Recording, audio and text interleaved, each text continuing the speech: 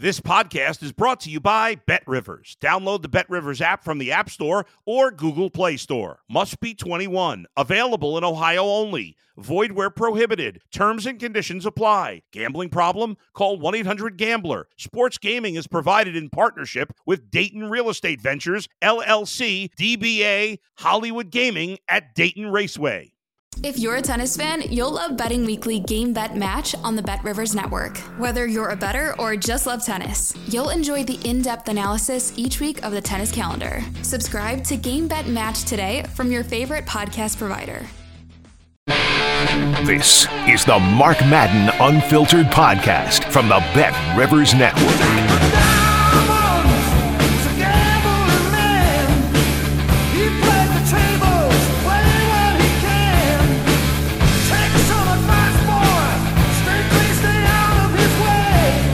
Welcome, everybody, to another edition of the Mark Madden Podcast on the BetRivers Podcast Network. Don't forget, bet now from anywhere.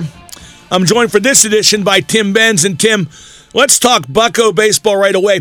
How depressing is the Pirates losing 2 out of 3 to Oakland, who might wind up being the worst team in baseball history in terms of winning percentage, and they looked real bad while doing it? I think it's depressing. I think it should be more depressing for the players. I think it should be more depressing for the fans, and I think the media that covers them should maybe be covering it with more of that tone. Because, quite honestly, look, I get it. There's 162 games. The worst teams in baseball history win 50 to 60. I understand that. But these guys are even worse than that. They had lost 14 in a row on the road coming into PNC Park. If you are really a pennant contender, you don't allow yourself to lose by that margin twice. If you're even a contender to finish 500, you don't allow that to happen against a team like Oakland. Especially after you played so badly and were lucky to win game 1. Then you played even worse, pitched even worse in games 2 and 3.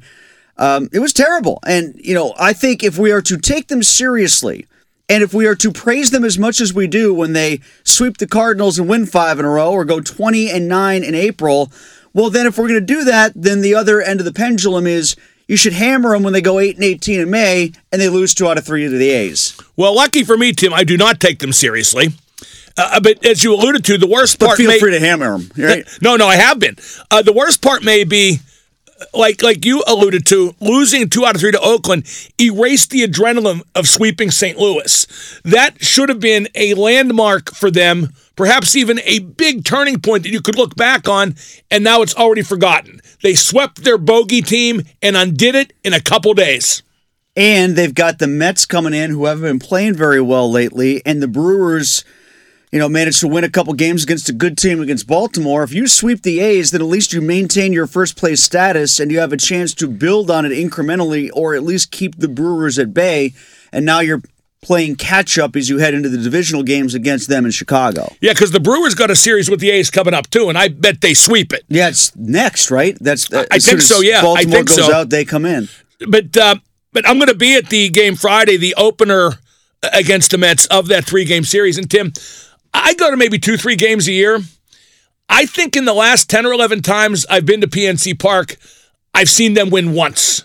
So I don't think it's me. I think they just stink, but it's still kind of, it's actually not discouraging because I kind of yuck it up and have a bunch of drinks. I think the 3 most memorable games for me personally that I've been to at PNC Park were the Cueto game as a media member, but as a fan, the 2 that I remember the most were when they lost 20-0 to Milwaukee. And I was also there the night that they clinched, it might have been against the Cubs, that they clinched the 20 consecutive years of losing. Those are landmark moments, Mark, for me as a Pirates fan. Well, one of my recent jaunts to PNC, I think it was against St. Louis, but I'm not sure. Like I said, I have a bunch of drinks and yuck it up. But they were ahead by 4 going into the top of the 9th, and 15 St. Louis batters got hits in a row. And if I'm exaggerating, it's not by a bunch. Like St. Louis, if it was St. Louis, I'm 90% sure it was. They went into that inning trailing by 4 and wound up winning handily. And if they only got 15 hits in a row, then that's 5 less than what Contreras allowed yesterday in the first inning. It was like that Bugs Bunny cartoon. Wham, a homer. Wham, another homer. I was joking. It's funny you say that because I walked in the press box. I made a joke about Jace Peterson being Bugs Bunny for the A's the night before. This guy was hitting 208, and all of a sudden he turned into Mickey Mantle when he got here. Right, 5 for 5, a couple home runs. What a night for him. Now, Mitch Keller has had 3 straight bad outings. He looked like an ace for a bit, but now, to me, he's a dot. His ERA has climbed by over a run in less than a month. And all the people who wanted to extend him, I said, no, let's wait. And he proved that I was right. He said something after that start against the A's. I think it was Rob Beertemple that asked him the question. Words to the effect of, hey, it's been a couple starts in a row like this after you've been so good for so long. Is there anything that needs correction, or words to that effect? And he said, well, I don't know if it's been 2 or 3. The last 2 maybe. That Giants game, I sort of got bitten by the hit bug. I'm like, bitten by the hit bug? That's a big mosquito if you're a pitcher. Well, no, but Bob Walk, whose opinion I value, he said of these last 3 starts by Keller, all of whom can statistically be called bad starts, he had bad stuff in one of them. In another, and I think it was the middle one, Walkie said he pitched pretty good, but just got no breaks and made some bad pitches at bad times. I heard him on their postgame show talk about that and mention what he's been doing when he's got 3-ball counts. Like, he's kind of had this string of non-competitive pitches on 3-ball counts where they just turn into walks and the batter doesn't have to sweat and you're not getting soft contact because a guy is on a 3-1 count or a 3-2 count, got to chase out of the zone. They're turning into walks and easy ones to take, and that's been part of the formula that's worked against him in recent outings. How much blame does Derek Shelton get for not having the Pirates mentally ready to go against Oakland, which was very evident? Yeah, that, like I said, even started game 1 where if that Oakland relief pitcher doesn't walk in 2 runs and the right fielder doesn't throw to the wrong base, they might lose that too. He said it himself, I would have been a better hitting coach if I could figure out a way to tell these guys just to hit the ball when there's guys on base with 2 outs. That was the other big problem. Aside from the pitching, and I don't know what a manager does to talk guys into doing this, but my God, 3 of... what was it, 41 or something like that? Or 4 of 31. That's what it was. 4 of 31 with runners in scoring position. Yeah, with Rispy, it was bad. 4 of 31, and they left 9 guys on base all 3 games. Wilson has been, Henry Davis got called up to AAA. Andy Rodriguez is still there. I don't get that because they can't both catch at the same time. It wouldn't shock me, by the way, if neither ends up as a catcher at the major league level. But fans are still clamoring for them to be called up to the major league level. I see videos of them hitting on Twitter all the time. The analysis and the close attention paid to how these guys are doing in the minors is just incredible. Are the fans building those guys up to mythical status to the point that when they do get to Pittsburgh, they can't possibly do good enough? There's some concern there about that, yes. I can see them both being catchers the way they're going to do it in the minors, which is, alternate days or whatever, and then you can play a different position. I can't see them both being catchers here at the same time. I don't think they'll do that. Especially because then you're almost... Who's the better defensive catcher of the 2? I thought Rodriguez was supposed to be. Then just stick Davis in the outfield.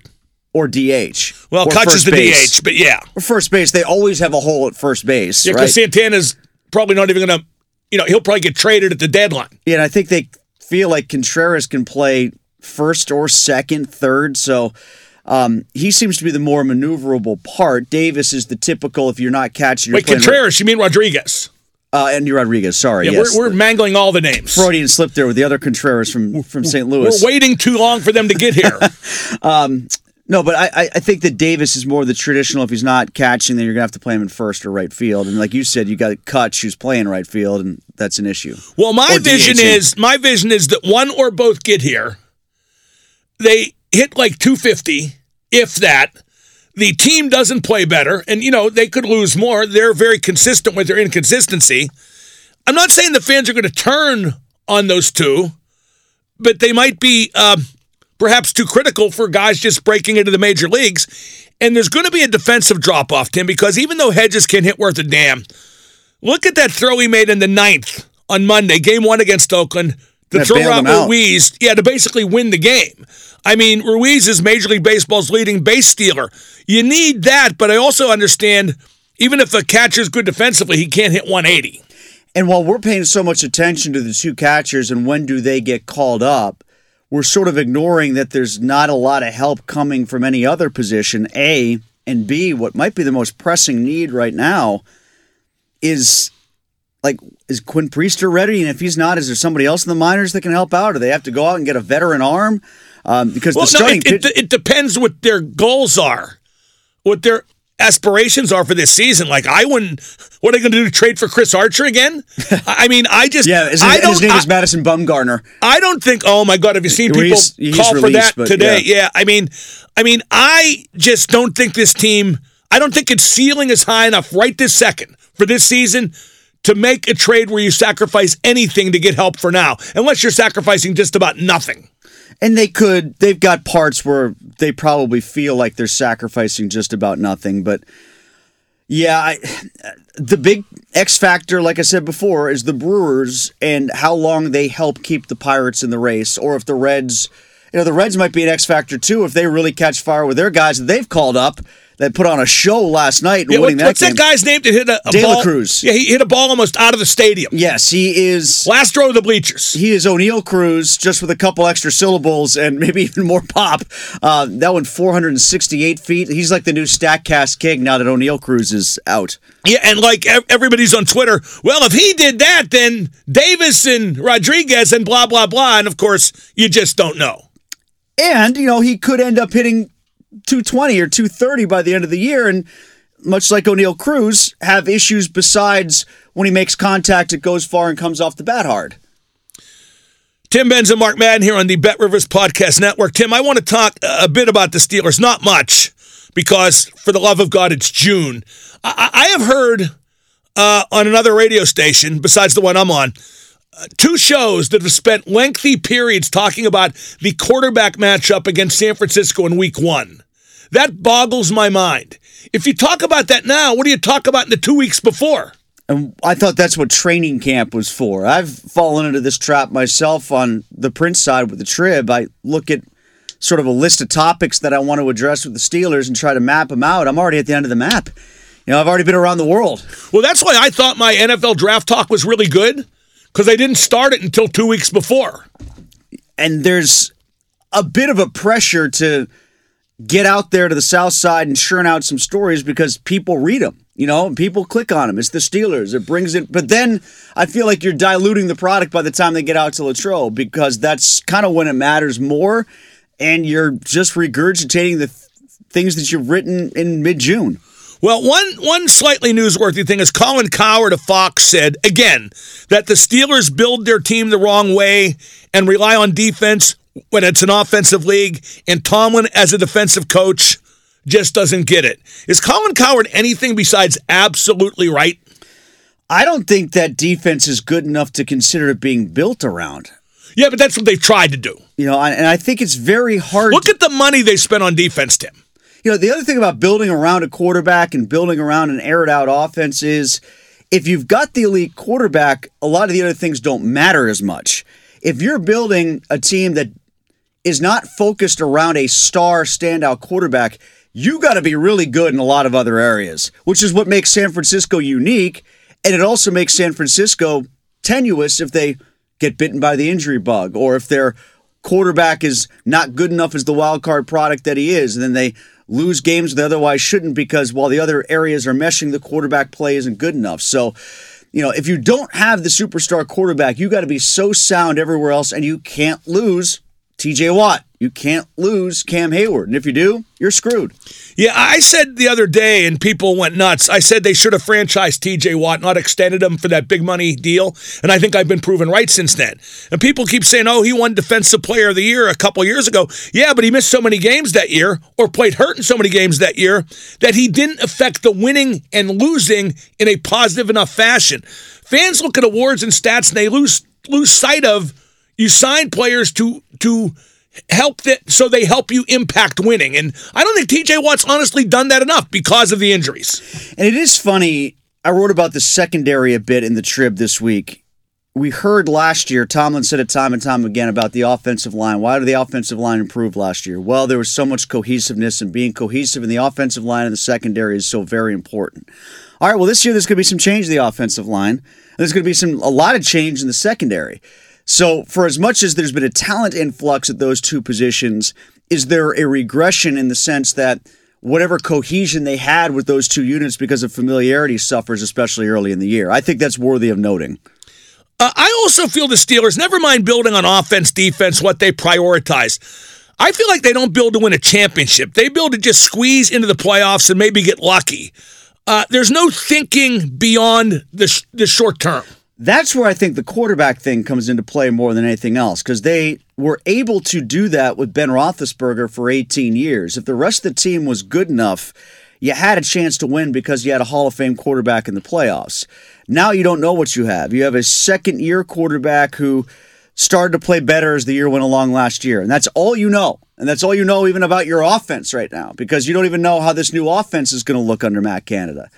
So that's where I think the mentality of let's just get in and see how it works is so much more vulnerable now, because you don't have the default of Ben can keep you in any game. Well, but that might be their fault moving forward, because they're not going to let Kenny Pickett be a great player. They're going to make him a game manager. That's evident because, they're talking about 2 running backs in the game at the same time. They got 4 tight ends. All we hear is about defense, and, Kenny Pickett, maybe he can win a game at the end on the final drive like he did last year. But he's a first-round pick, Tim. They should be allowing him to reach for his ceiling and not just take baby steps. Honestly, that might be why the Steelers saw him as a first-round pick more so than anybody else seemed to. I mean, now, we don't know for sure if they don't take Pickett. Because they want him to be that? Because they don't care if he's not more. That they think if they But you don't win in this league if that's all the quarterback is. You just don't. You can come close, but you rarely do. Yes, that's true. Well, they ain't won a playoff game in 6 years, so I feel good about my stance on this one. My other thing about their offense, Tim, do the Steelers have a legit big weapon or just depth of weaponry?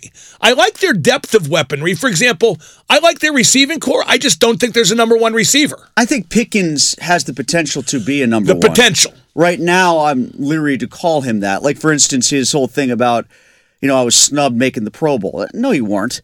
Like, those 4 guys who made it are flat out number ones. Right. Who would you drop? Who would you drop from Tyreek Hill, Jamar Chase, Devontae Adams, and Stephon Diggs for George Pickens? Well, Pickens had a big yap in college. I think that's going to become bigger and louder as his pro career continues. Now, he does have some stats in his favor that suggest if he's targeted more, things will go better for the offense. I think he's pretty good. I mean, make no mistake. So I think his ceiling to be a number 1 or at least a top 4 Pro Bowl wide receiver is more likely to be hit than Kenny Pickens being a top 3 AFC quarterback, I think.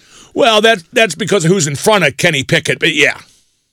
But I'm also saying there's some pretty good wide receivers in the AFC that George Pickens might be able to run with. Yeah, I don't know. Who has more talent for his position, Pickens or Pickett? More talent for his position, Pickens, I think. Even though he was a second-round pick and Pickett went first? Yeah. Okay, I mean, I'm certainly not dismissing that because, you know me, I'm not on the Pickett bandwagon like some are. And we went through our exercise of how many AFC quarterbacks would you draft. I think I had him 9th, you had him 11th, right, when we went through everybody? Something like that, yeah. Or 8th and 10th, something to that effect is where we had him. I think we Tim, I don't know what I said yesterday. That's like a month or so ago. Yeah, but I mean, I think that's relevant because, if you've got 2 or 3 wide receivers you could take from any team, I don't know if I go through 12 wide receivers in the AFC before I got to Pickens. Would you? Oh, no. I don't think you'd go through even 7 or 8. There you go, then. But then again, we're talking in terms of potential. We are. But, here's the 2 numbers that track well for Pickens in terms of potential. His yards per catch, I think, was something like 15.9, which was about 7th or 8th. And then if you looked at the quarterback rating when he was targeted for Trubisky and Pickett, it was something like 109.8, and neither of those guys as a quarterback throughout a game was about 75 or 80. Let me tell you a guarantee about Pickens. If he doesn't get used the way he thinks he should be, he's going to bitch, and he will not get used the way he thinks he should be. Because he thinks he should get the ball in every throw, right? I don't even think he'll get the ball a reasonable amount for his talent by what I think. I think one thing that will help them this year, and Trubisky talked about this a little bit, he said the offense's best days so far have been when they've worked the red zone. I think they'll yield some more points in the red zone because they do have some, and this is kind of what you were saying about the wide receivers, all spread out to all their skill guys. They've got diversity of skill players that I think you can line up in different packages and keep the defense guessing. Well, getting back to what Coward said, though, did you know the Steelers were dead last in the league last year for touchdowns from outside the red zone? Well, they only had two. That's a death sentence. You can't win. Pickens had both of them. You can't win in this league playing that way. You cannot. Right, because the defenses are too good that you can't run 14 successful offensive plays in a row. They're eventually going to make a play. At 5.5 yards per play. Yeah. It's not that kind of league anymore. And I keep coming back to when Philadelphia rotted the Steelers last year, and the Steelers had the ball 34 minutes, but the Eagles scored 4 touchdowns before they even got in the red zone. And their ball possession metrics, their time of possession, they were good on third down last year. You know, like they were like 7th or 8th in the league in third down conversions, but it doesn't amount to much if you got to start at the 25 all the time and get to the other team's 25 or 35 and just kick a field goal. It doesn't add up to enough. Now, Tim, turning to the Penguins, NHL free agency is less than a month away, July 1st. And I think the Penguins' biggest priority is getting bottom 6 forwards. Now, there's a lot of bottom 6 forwards available, a lot of decent ones, too. Maybe that'll drive the price down, although some guys are just going to get overpaid because of recency bias. For example, Ivan Barbashev, who went from St. Louis to Vegas at the trade deadline, he's had an unbelievable playoff, and he's going to get mega cash. Like, he's a guy, he would have been my first choice before the playoffs started. Well, you were talking about him at the trade deadline, weren't you? Yeah, like he's the guy who made sense, the only guy, but now they have no chance. By contrast, the opposite is the goaltending, right? Because it's not a deep pool. There's a lot of teams out there that need goalies, but I don't think there's a lot of good fits. So that might drive the price down in the other way. But I hear what you're saying about the bottom 6 forwards. I would just say I would put goaltending in front of it because it's such an important position. Well, yeah, but I'm talking about the depth of the talent pool available. Okay. Like with goalie, I mean, I wouldn't keep Jari, and I don't think Dubas will. And if he does, boy, that's what prior management would do, not the guy who's here to do things different. I would go out and get like a relatively cheapy, relatively oldie, like Varlamov I keep talking about. Although I heard he's happy being the backup to Sorokin on the island. They're in Queens now, but you know what I mean. So I don't know, but I would not keep Jari. Where are you in the Carter Hart conversation? You'd have to give up too much to get him, and I don't think he's going to be very good. He's just what he is at this point, and maybe fried a little bit. Now, he got rushed to Philadelphia against Ron Hextall's wishes.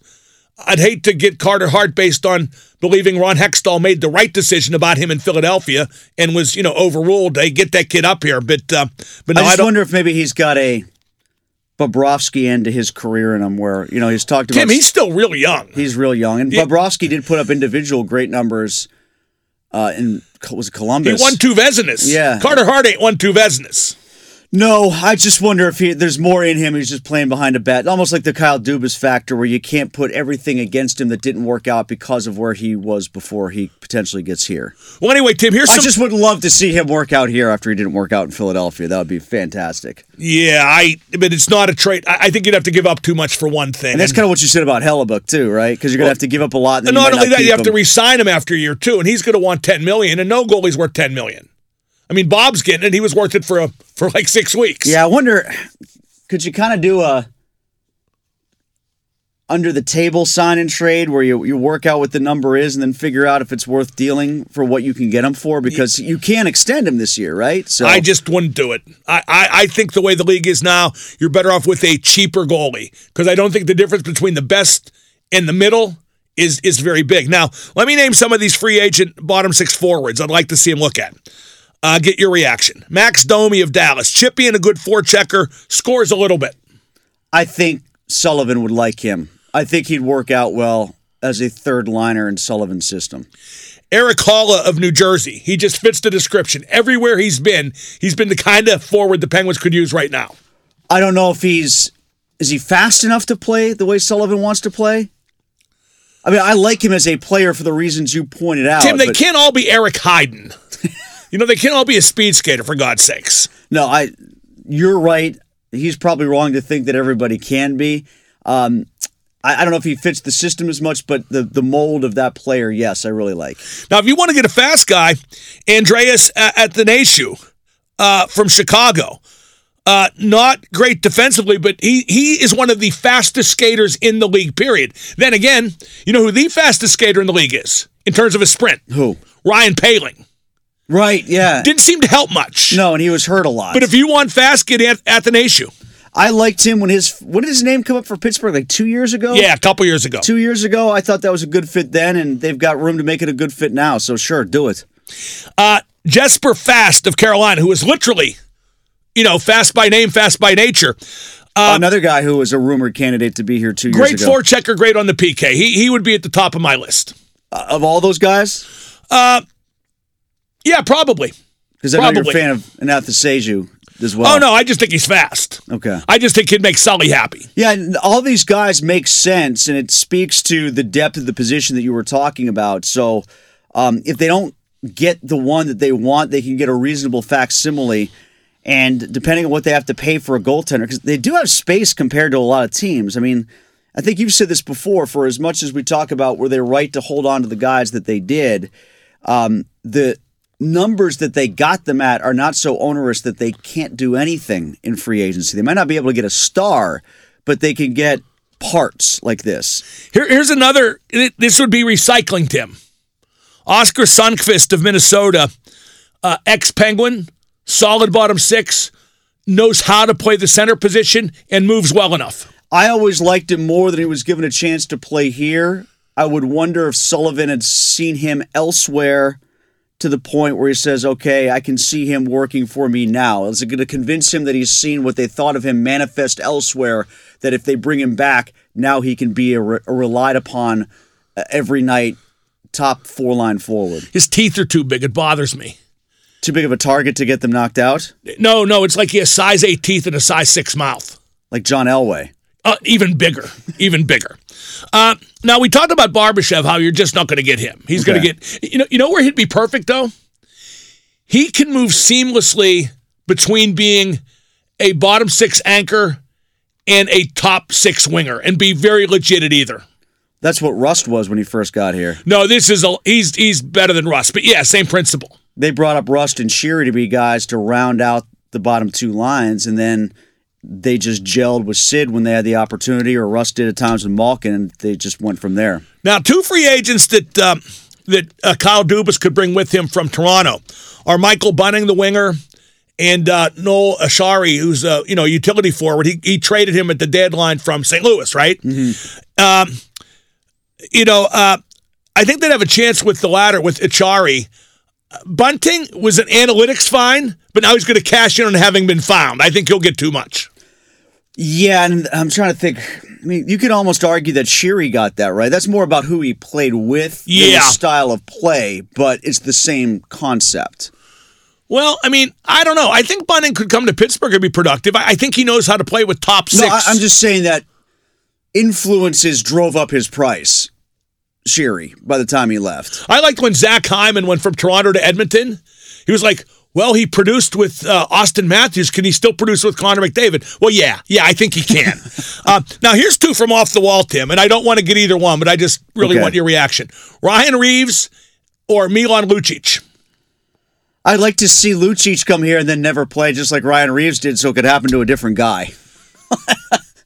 If Luch was a little faster, because he's totally slowed down. Has he been playing on the power play at all? Where he's been like since Boston, they just stick him in front of the net or anything? Sometimes. Not really, though. I mean, that would sure help. It would help Gensel not get the hell beat out of him on the power play. I would love to see them get a specialty guy, to play in front of the net. Like who's a free agent, but his body's just shot, is Hornqvist.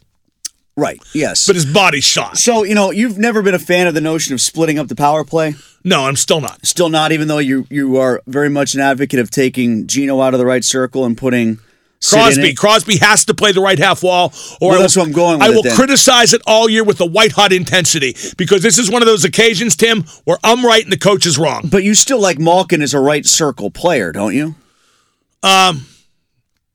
Honestly, Sid and Gino aren't great power play guys. Do you think Gino would be better anywhere else? I think he would be equally good at the left circle. Okay. But at that point, you're using Crosby as the reset point. He's the point man in the right circle. Just like Kessel used to be in the left circle, and, Gaunch was up top, and Mario in the left circle. And you know what I like? Whenever I pitch an idea like this, I get told, including by some of the players who I may have mentioned in this conversation, well, we don't just set up in one spot. We move around all the time. Okay, Mario sat in the left circle for 1,000,000 years and didn't move around.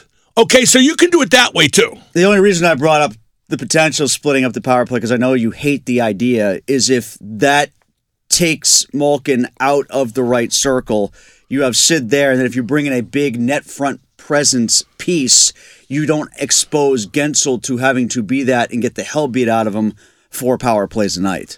See, I'm just like Kevin Stevens once said in the press room when Staggy was talking about, Staggy, what are you talking about? Just put your 5 best guys out there on the power play, and they figured out what's wrong with you. And there are a lot of F-bombs in there too. That is Tim Benz. Tim, one real quick thing. Yeah. If the Saudis bought the Pirates and made the payroll, no, I'm not kidding. Okay. Made the payroll $500 million. Would Pirate fans be revolted by their blood money, or would they be happy with the improvement? I think we'd be 100% on board, and we demand that the Live Championship be played at Oakmont every year. I think that's exactly how Pirates fans would react. Yay, Saudis. That's Tim Benz. I'm Mark Madden. Thank you for listening to the Bet Rivers Podcast Network. Bet now from anywhere, anywhere, anywhere, anywhere. Catch new episodes of Mark Madden Unfiltered every week.